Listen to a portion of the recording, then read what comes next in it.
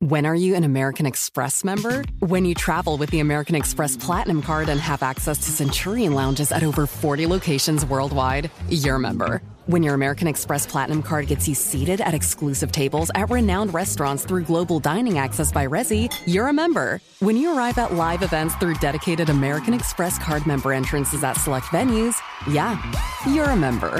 That's the powerful backing of American Express. Learn more at americanexpress.com/withAmex. When you buy a new house, you might say, "Shut the front door." Winning. No, seriously. Shut the front door. We own this house now. but you actually need to say, "Like a good neighbor, State Farm is there." That's right. The local State Farm agent is there to help you choose the coverage you need. Welcome to my crib. No one says that anymore, but I don't care. So just remember, like a good neighbor, State Farm is there. State Farm, Bloomington, Illinois. Billie Eilish and Phineas O'Connell, they're with us today on Crew Call. I'm your host, Anthony D'Alessandro. Billie's vocals, it was automatic art. You know, I had to choose a more challenging route than just da da da da. You know what I'm saying? It could have been easier. And a lot of people have asked me how did you choose to have it be so soft and so simple? And what else was it gonna that's what the song wanted. Thanks for listening to this episode of the Crew Call podcast on Deadline. Hello everyone, I'm Wilmer Valderrama. And I'm MR Raquel. This is Essential Voices. So last week we had a really enlightening conversation with our essential voice, Anthony Almojeda, an EMS first responder from New York City. It is sobering to think that the COVID-related calls he was responding to on the front lines started almost exactly 2 years ago. Wow, yeah, that's right. It was almost exactly 2 years ago. And it's bananas to think that so many of the orders and COVID restrictions originally intended for 2 weeks lasted for 2 years. In a recent episode, we spoke about the various kinds of grief and delayed grief simply living through this pandemic that stirred up for folks, and in our conversation with Maria Menounos and Rev Jen Bailey. And last week, we heard firsthand from Anthony that this grief has been exponential for EMS responders. My heart continues to go out to them since this fight is definitely not over. On that note, we wanted to keep the conversation going and hear from an expert on the pandemic's toll on EMS first responders. We'll speak with grief expert and psychotherapist and host of the podcast Year After, Megan Devine, to hear her reaction to Anthony's story and ideas of how we can take care of our community members who have to witness the toll of COVID-19 firsthand. And a note to listeners, this episode deals with mentions of suicide, so keep that in mind in deciding where and when to listen. First and foremost, I just want to say thank you, Megan, for being here. This is particularly one of my most memorable and life-changing conversations. You know, you think about these essential workers as not just a life-saving guardian angel who shows up at a time where you need them immediately, you know. It's tough because that conversation touched me at such a level. It made me oftentimes happy to know that there was human beings that existed like them. And then at the same time, it made me angry about the misunderstanding of what their, not just contribution, but the toll it takes for them to do what they have signed up to do. You think about these incredible individuals and these, I call them guardian angels because they've shown up for us and personally have shown up for my father. My father has suffered 2 minor heart attacks and it's because of them I still have him.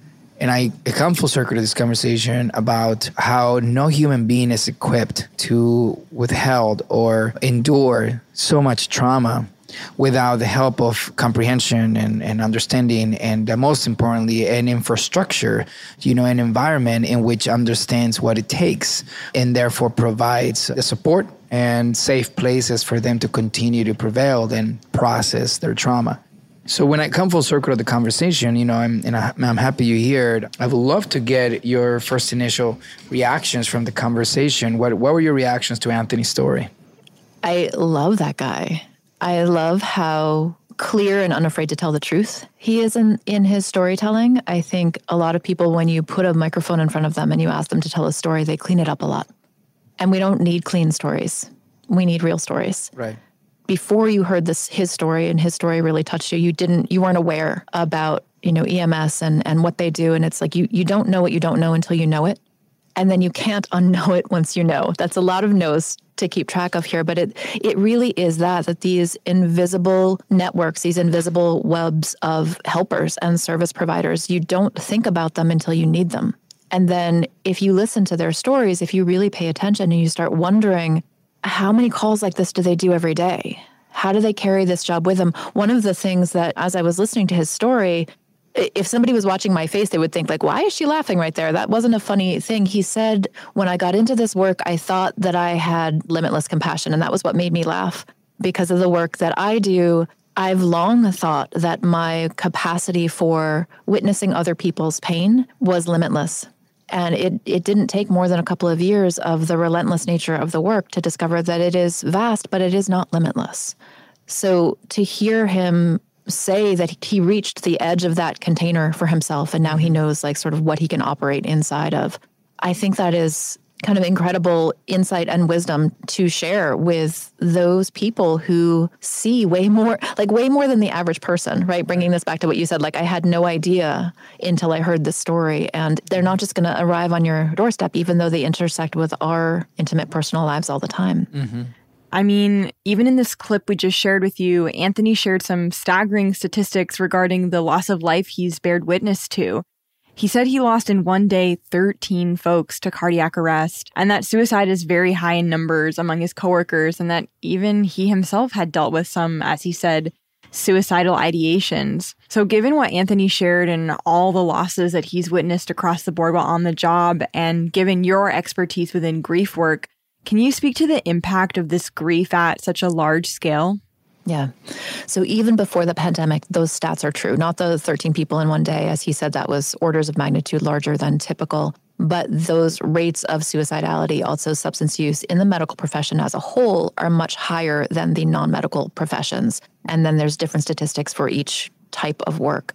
But if you think of what our emergency response workers have to see regularly, they see way more suffering than a lot of other people in the medical industry. And seeing that over and over and over again, that really messes with your worldview, right? It's hard to see the world as a safe and friendly place when you see how unsafe the world can be every time you show up for work, right? And we blanketly dismiss somebody's pain because that's easier than letting in the full reality of how hard it is to do this work and to show up and to survive, right? You signed up for it, air quotes that nobody can see except for, us here. You signed up for it is basically saying, shut up, right? It's saying, I don't want to hear this. Don't tell me this. How dare you? I think what happens not consciously is we don't know how to deal with an expression of pain like that. So we try to make that expression of pain go away so we don't feel helpless. And the other thing is, and I'm reasonably sure this one isn't conscious at all, but it's like, if we start to accept the reality that the people we call upon in times of emergency are human and fallible, maybe leaning on them in emergency is not so safe, and then the world feels less safe for us, right? I really don't think that that's a conscious train of thought, but knowing how humans work and that we need to believe in certain things, like hearing your emergency support people faltering or seeing them express the truth of their reality as faltering, that starts to impact your understanding of how safe you would be if you needed help. I think that's so true. And not to get too off topic, but I recently got a new therapist and I've been really, really enjoying working with them. But something that I think about all the time is how one-sided that relationship is. But for the exact reason that you're calling upon right now, which is that if we as the patients were more dialed into the lives of those we call upon for help, this one-sided relationship that's established for a reason begins to crumble. On the one hand, of course, sometimes I'm curious about my therapist's life outside of our sessions, but that's really besides the point. And the point is that I'm there to work on myself, and the therapist is there to provide counsel. However, at the same time, these mental health professionals and first responders like Anthony are human, just like us. Just because they're here for us in moments of crisis and in celebratory moments doesn't mean they aren't holding the same things that we're holding within us at any given time. But you're right that there is sort of a disconnect in our processing or our wanting to acknowledge that these are human beings with real feelings who are dealing with their own traumas and their own joys, because in a way, perhaps acknowledging this takes away from the very particular way that these folks are interacting with us. So I'm really glad that you brought that up. Yeah, and I love what you said there, and this touches into something really important here. Like the people we go to for help, whether medical, emotional, relational, financial, the people we go to for help, we don't want it to be a two-way street. One of the reasons we go to professionals for help is, one, we're borrowing their expertise, but also because there's no personal ramification for that. When you go to a therapist, you can talk about things, you leave them there. If you want to have that same kind of conversation with your partner or your friend, then it's there in the room with you, and it's something we have to talk about again. And you worry about, if I talk to my best friend about this, then how is that going to affect them? You don't want to worry about that with your therapist or your financial advisor or your EMS responder. But one of the things that we hear, I've certainly heard it before the pandemic, but so much more now, is reach out, get help, make sure you talk to somebody, right? Well, everybody that we would reach out to for support has also been living through this pandemic. They've also had to turn on a dime and adjust to this way of living. They've also lost multiple family members. They've also had to deal with a disruption in the home life. If we just keep saying, make sure you get help, but we don't say, how do we help the helpers? I mean, we're putting extra stress, pressure, demand on a system that pre-pandemic was already showing signs of stress and breakdown and systemic failures. This calls back something that you noted earlier that you appreciated from Anthony's story, which was him describing maybe his loss of limitless empathy and bringing it to you. And what you said earlier, to use your words, you said you used to feel that you had a limitless amount of compassion. But what happens when we're dipping into these reserves of that empathy and that compassion? And what about the loss of these reserves that Anthony is describing for himself? Would you say that that's a common response for first responders? I mean, you're describing this mass exodus right now. So how do you see that playing out? It's a really good question. I don't know how it plays out. I know that telling the truth about all of it is, for me, the most stable way forward, right? We can't continue to pretend that everything is fine when everything is not fine. We have to start talking about the reality of this kind of service work. How do we actually show up for the people that we expect to take care of the world? Do we show up for them, or do we just give them the lip service? I love that he said, they're going to have a parade for us, and that's sort of let them eat cake, dismissive from up on high. These folks, they don't need us to lean outside at 7:00 and clap. They need us to talk about the ways that we show up for each other, the ways that we expect people to be like that terrible book, The Giving Tree. You just give and give and give and give and give and give and give until you die, and then we celebrate you as a martyr. Like, these systems, they don't work. We'll be right back after this break. When are you an American Express member? When you travel with the American Express Platinum Card and have access to Centurion Lounges at over 40 locations worldwide, you're a member. When your American Express Platinum Card gets you seated at exclusive tables at renowned restaurants through Global Dining Access by Resy, you're a member. When you arrive at live events through dedicated American Express Card member entrances at select venues, yeah, you're a member. That's the powerful backing of American Express. Learn more at americanexpress.com/withAmex. When you buy a new house, you might say, Shut the front door. Winning! No, seriously. Shut the front door. We own this house now. but you actually need to say, like a good neighbor, State Farm is there. That's right. The local State Farm agent is there to help you choose the coverage you need. Welcome to my crib. No one says that anymore, but I don't care. So just remember, like a good neighbor, State Farm is there. State Farm, Bloomington, Illinois. Hi, I'm Antonia Blythe, and this is 20 Questions on Deadline. Joining me today is Alison Brie. Welcome, Alison. We got second place in my 7th grade lip sync contest for one of the songs on that album. The one that was like, you've already won me over. Oh, that's a good one. Yeah. It's like very slow. Of all the options. In spite of me. Like, what did we do? It's so slow. Don't forget to listen to 20 Questions on Deadline. Thank you again, Alison. Thank you. Welcome back to Essential Voices. I really think we can create an environment and a destination in which they not only feel heard, understood, but have the resources to cope and process. Now, we have to dissect that statement and we have to understand what are the ingredients of that solution. So I think about that, and I think about, my next question, which is how can we protect our first responders from the types of burnout that Anthony describes? I believe that that puts a dent on the comprehension. I also believe that if they were to multiply and had more than 40 plus 100 individuals answering New York City's call, you will probably have enough time for them to have not only family time, which reminds them of why they get up in the morning, time for themselves so they can, get it done, and also real pay. That actually gives them less stress. I mean, in some of these conversations, which you didn't really hear in this, Anthony described that some of these paramedics, some of these EMS workers have to work 2-3 jobs in New York. So they get up at 3 a.m, they clock in, they're out all morning, and then as soon as they clock out, they go and work at a restaurant. Mm-hmm. I mean, why? Yeah.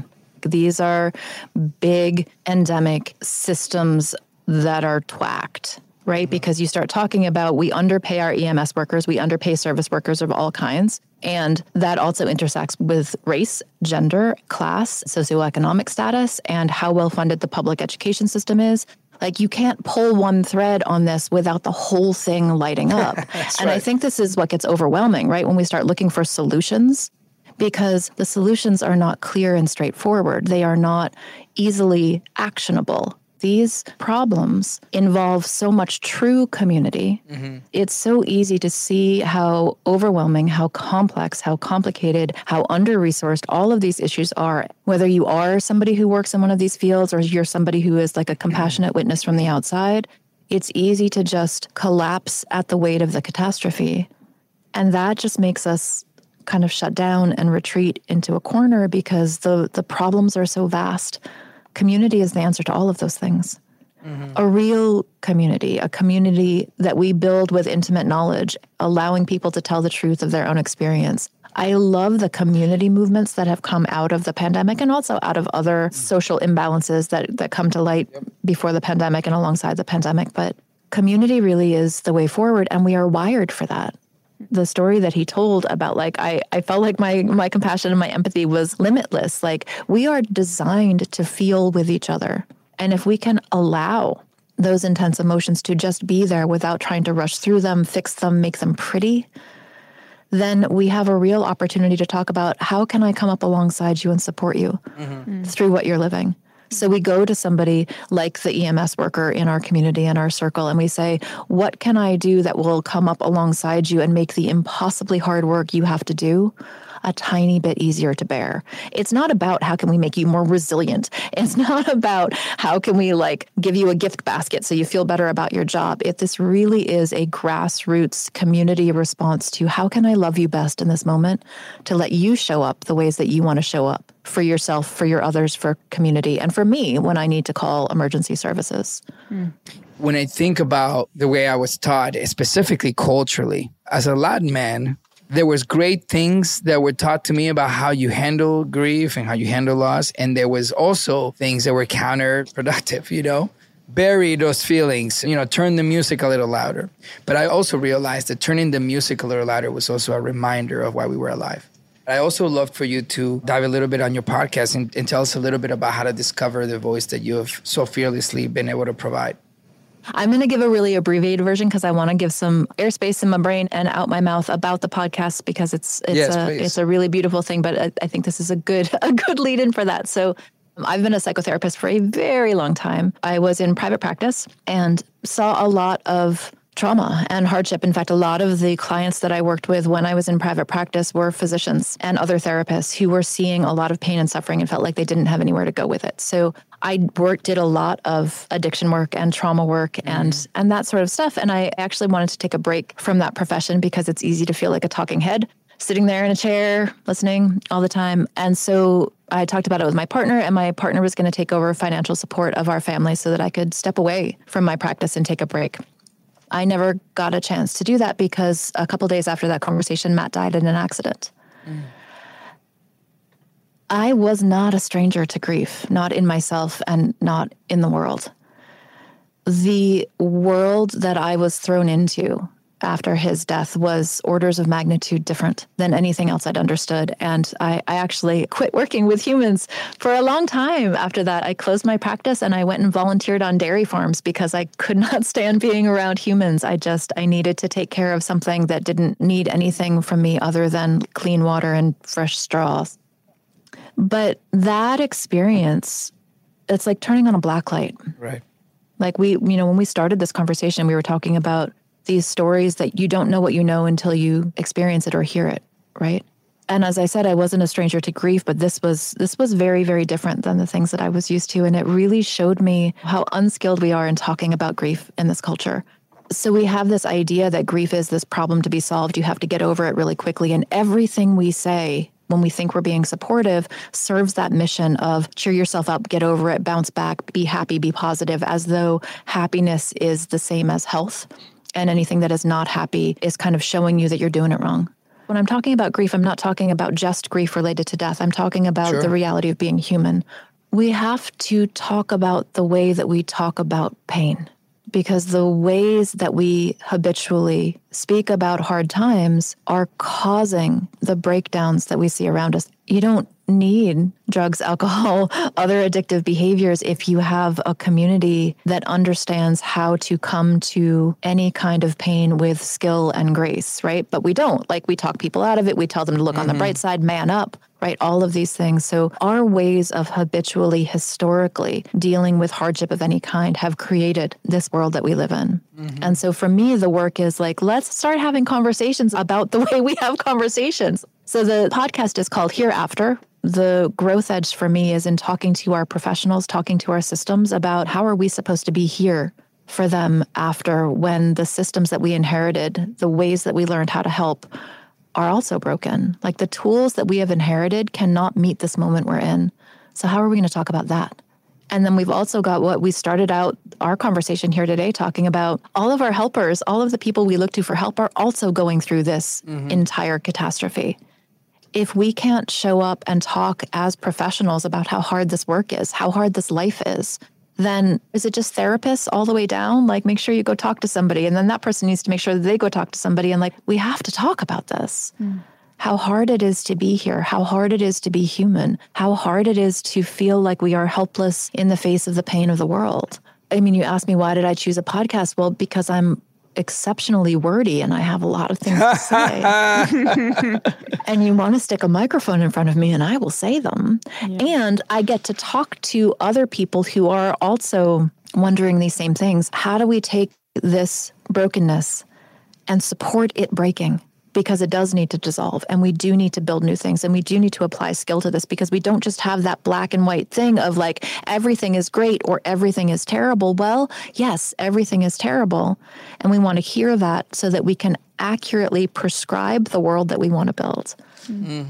So those conversations are super important to me.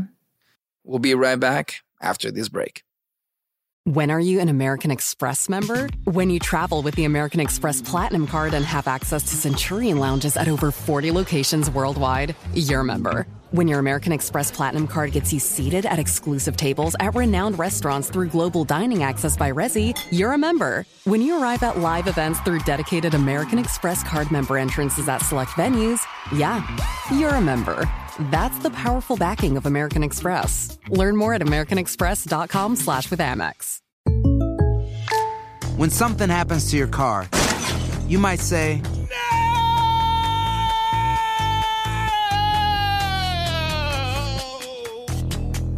My car! But what you really need to say is something that can actually help. Like a good neighbor, State Farm is there. And just like that, State Farm is there to help you file your claim right on the State Farm mobile app. So just remember, like a good neighbor, State Farm is there. State Farm, Bloomington, Illinois. Hey, this is John Ridley. And this is Matt Carey, documentary editor at Deadline. And welcome to Doc Talk. John, we've got a hard-hitting episode today. A lot of controversy. Well, maybe we should put the word controversy in quotes in the documentary field about the nominees for Best Documentary Feature. We're going to get into that with some amazing panelists. You get a shot, but the individuals behind every one of those images, they're complicated and they are human. This has been Doc Talk. Thank you. Great conversation. Thank you.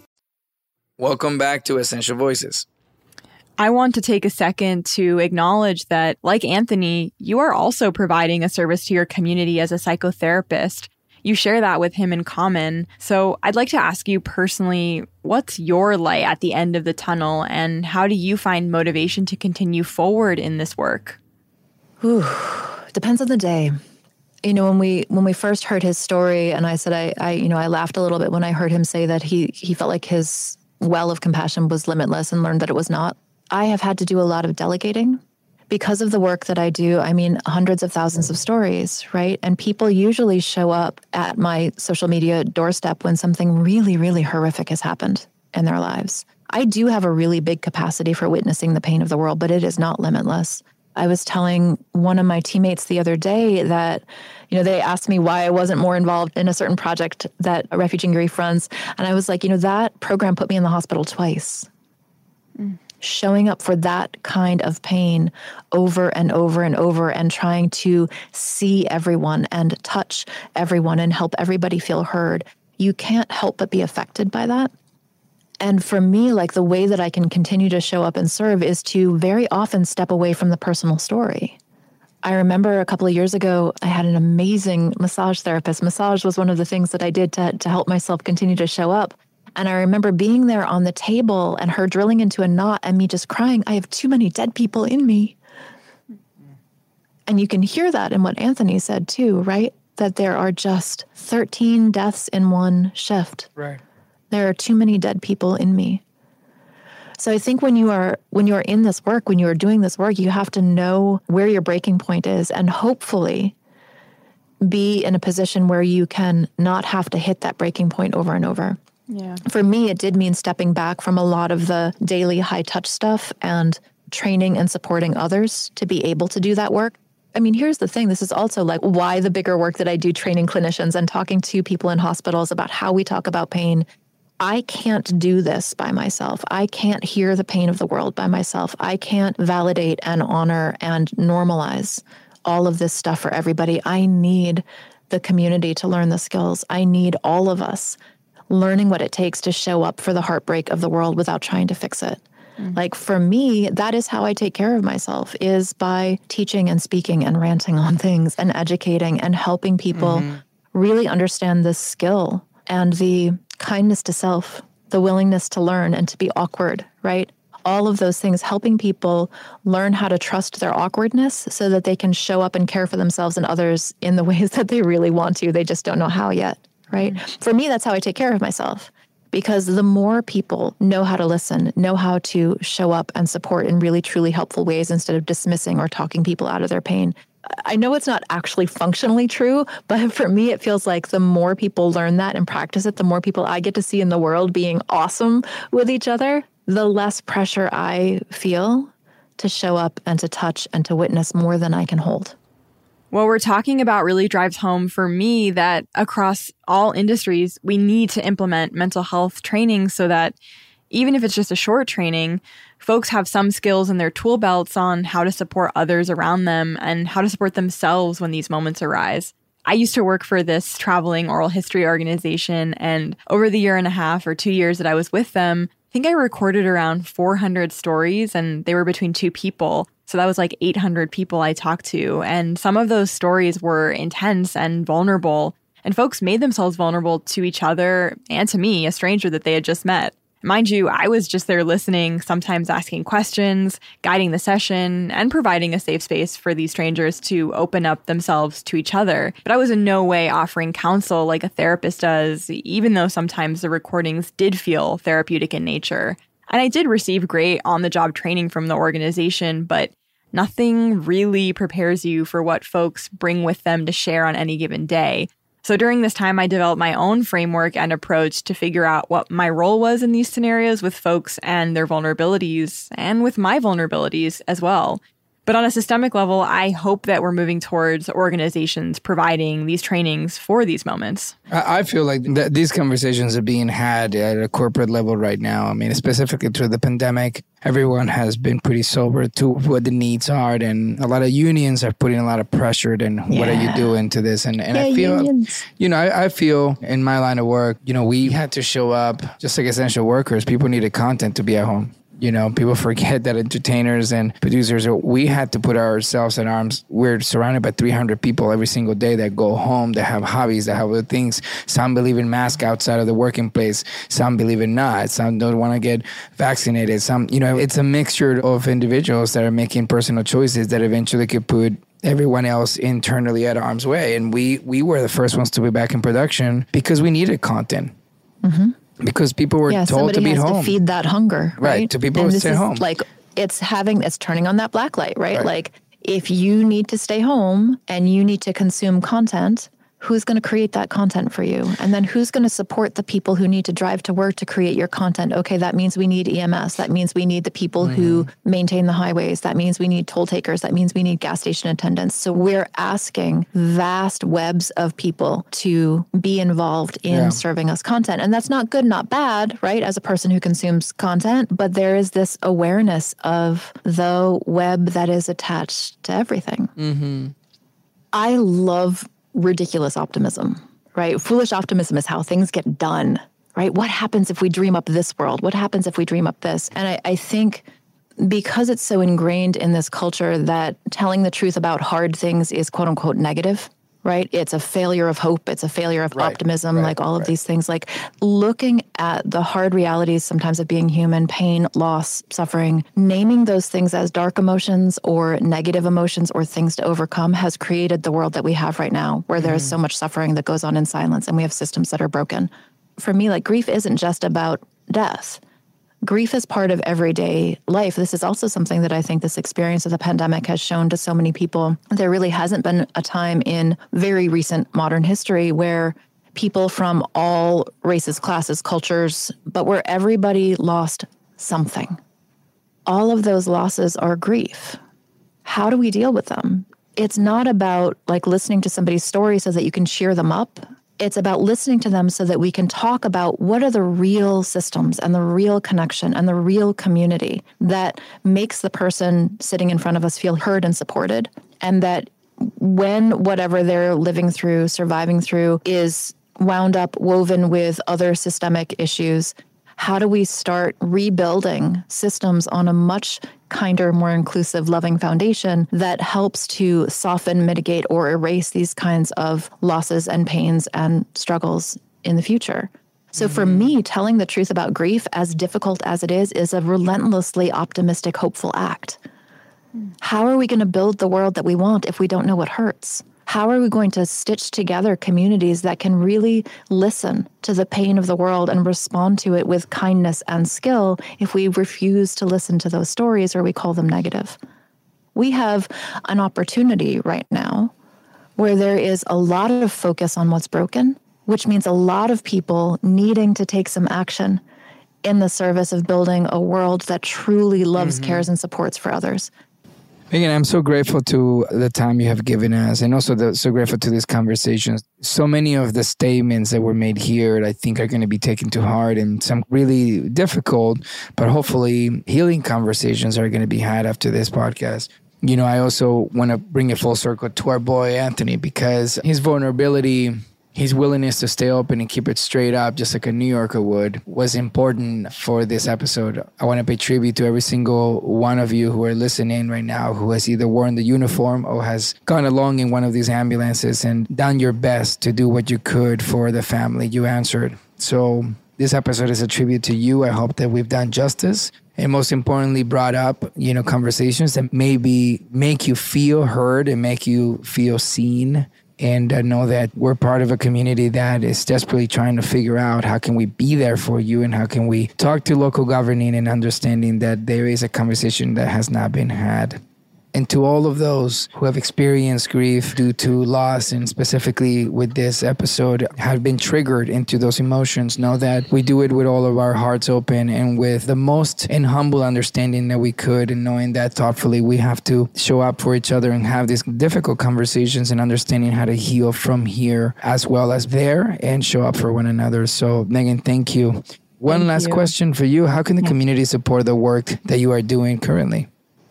So many ways. Okay, so first, listen to the podcast. It's called Hereafter with Megan Devine. You can find it wherever you get podcasts. New episodes out every Monday. You can submit your questions for the show and find out about trainings and consultants for any industry at megandevine.co. The community for grievers you can find on all of the social media platforms at Refuge in Grief, and refugeingrief.com is the website. You know, I think we keep coming back to on Essential Voices is our common humanity and how easy it is to forget someone's humanity in situations as mundane as helping you find the right aisle for the peanut butter or as dire as calling an ambulance for a heart attack.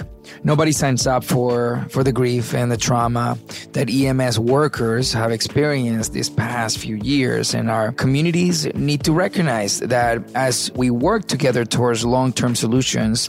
I'm so grateful for Anthony's generosity in sharing his story and for Megan Devine for helping us process and contextualize. Join us next week when we'll begin a 2-part series about the global supply chain and first speak with essential workers, longshoreman Nicole Salima, and truck driver Armando Pacheco. The following week, we'll have a roundtable conversation with Mayor Robert Garcia and journalist Christopher Mims. We'll be back next week. Essential Voices with Wilmer Valderrama is produced by me, M.R. Raquel, Allison Shano, and Kevin Rutkowski, with production support from associate producer Lillian Holman, executive producers Wilmer Valderrama, Adam Reynolds, Leo Clem, and Aaron Hilliard. This episode was edited by M.R. Raquel, Sean Tracy, and Justin Cho, and features original music by Will Rosati.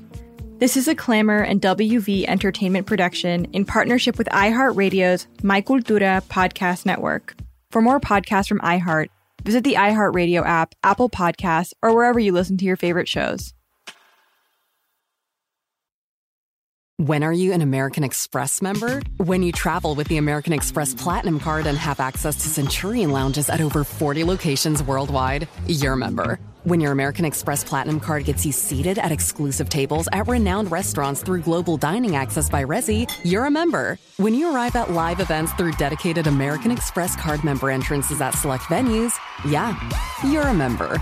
That's the powerful backing of American Express. Learn more at americanexpress.com/withAmex.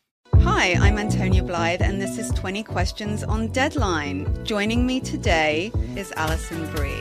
Welcome, Alison. We got second place in my 7th grade lip sync contest for one of the songs on that album. The one that was like, "You've already won me over." Oh, that's a good one. Yeah. It's very slow. Of all the options. In spite of me. Like, what did we do? It's so slow. Don't forget to listen to 20 Questions on Deadline. Thank you again, Alison. Thank you.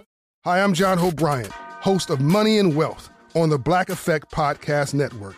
I'm an entrepreneur and a businessman. Now, every Thursday, my newest venture is educating you on how to win financially. Even better, I'm going to teach it in a way that, well, you can understand.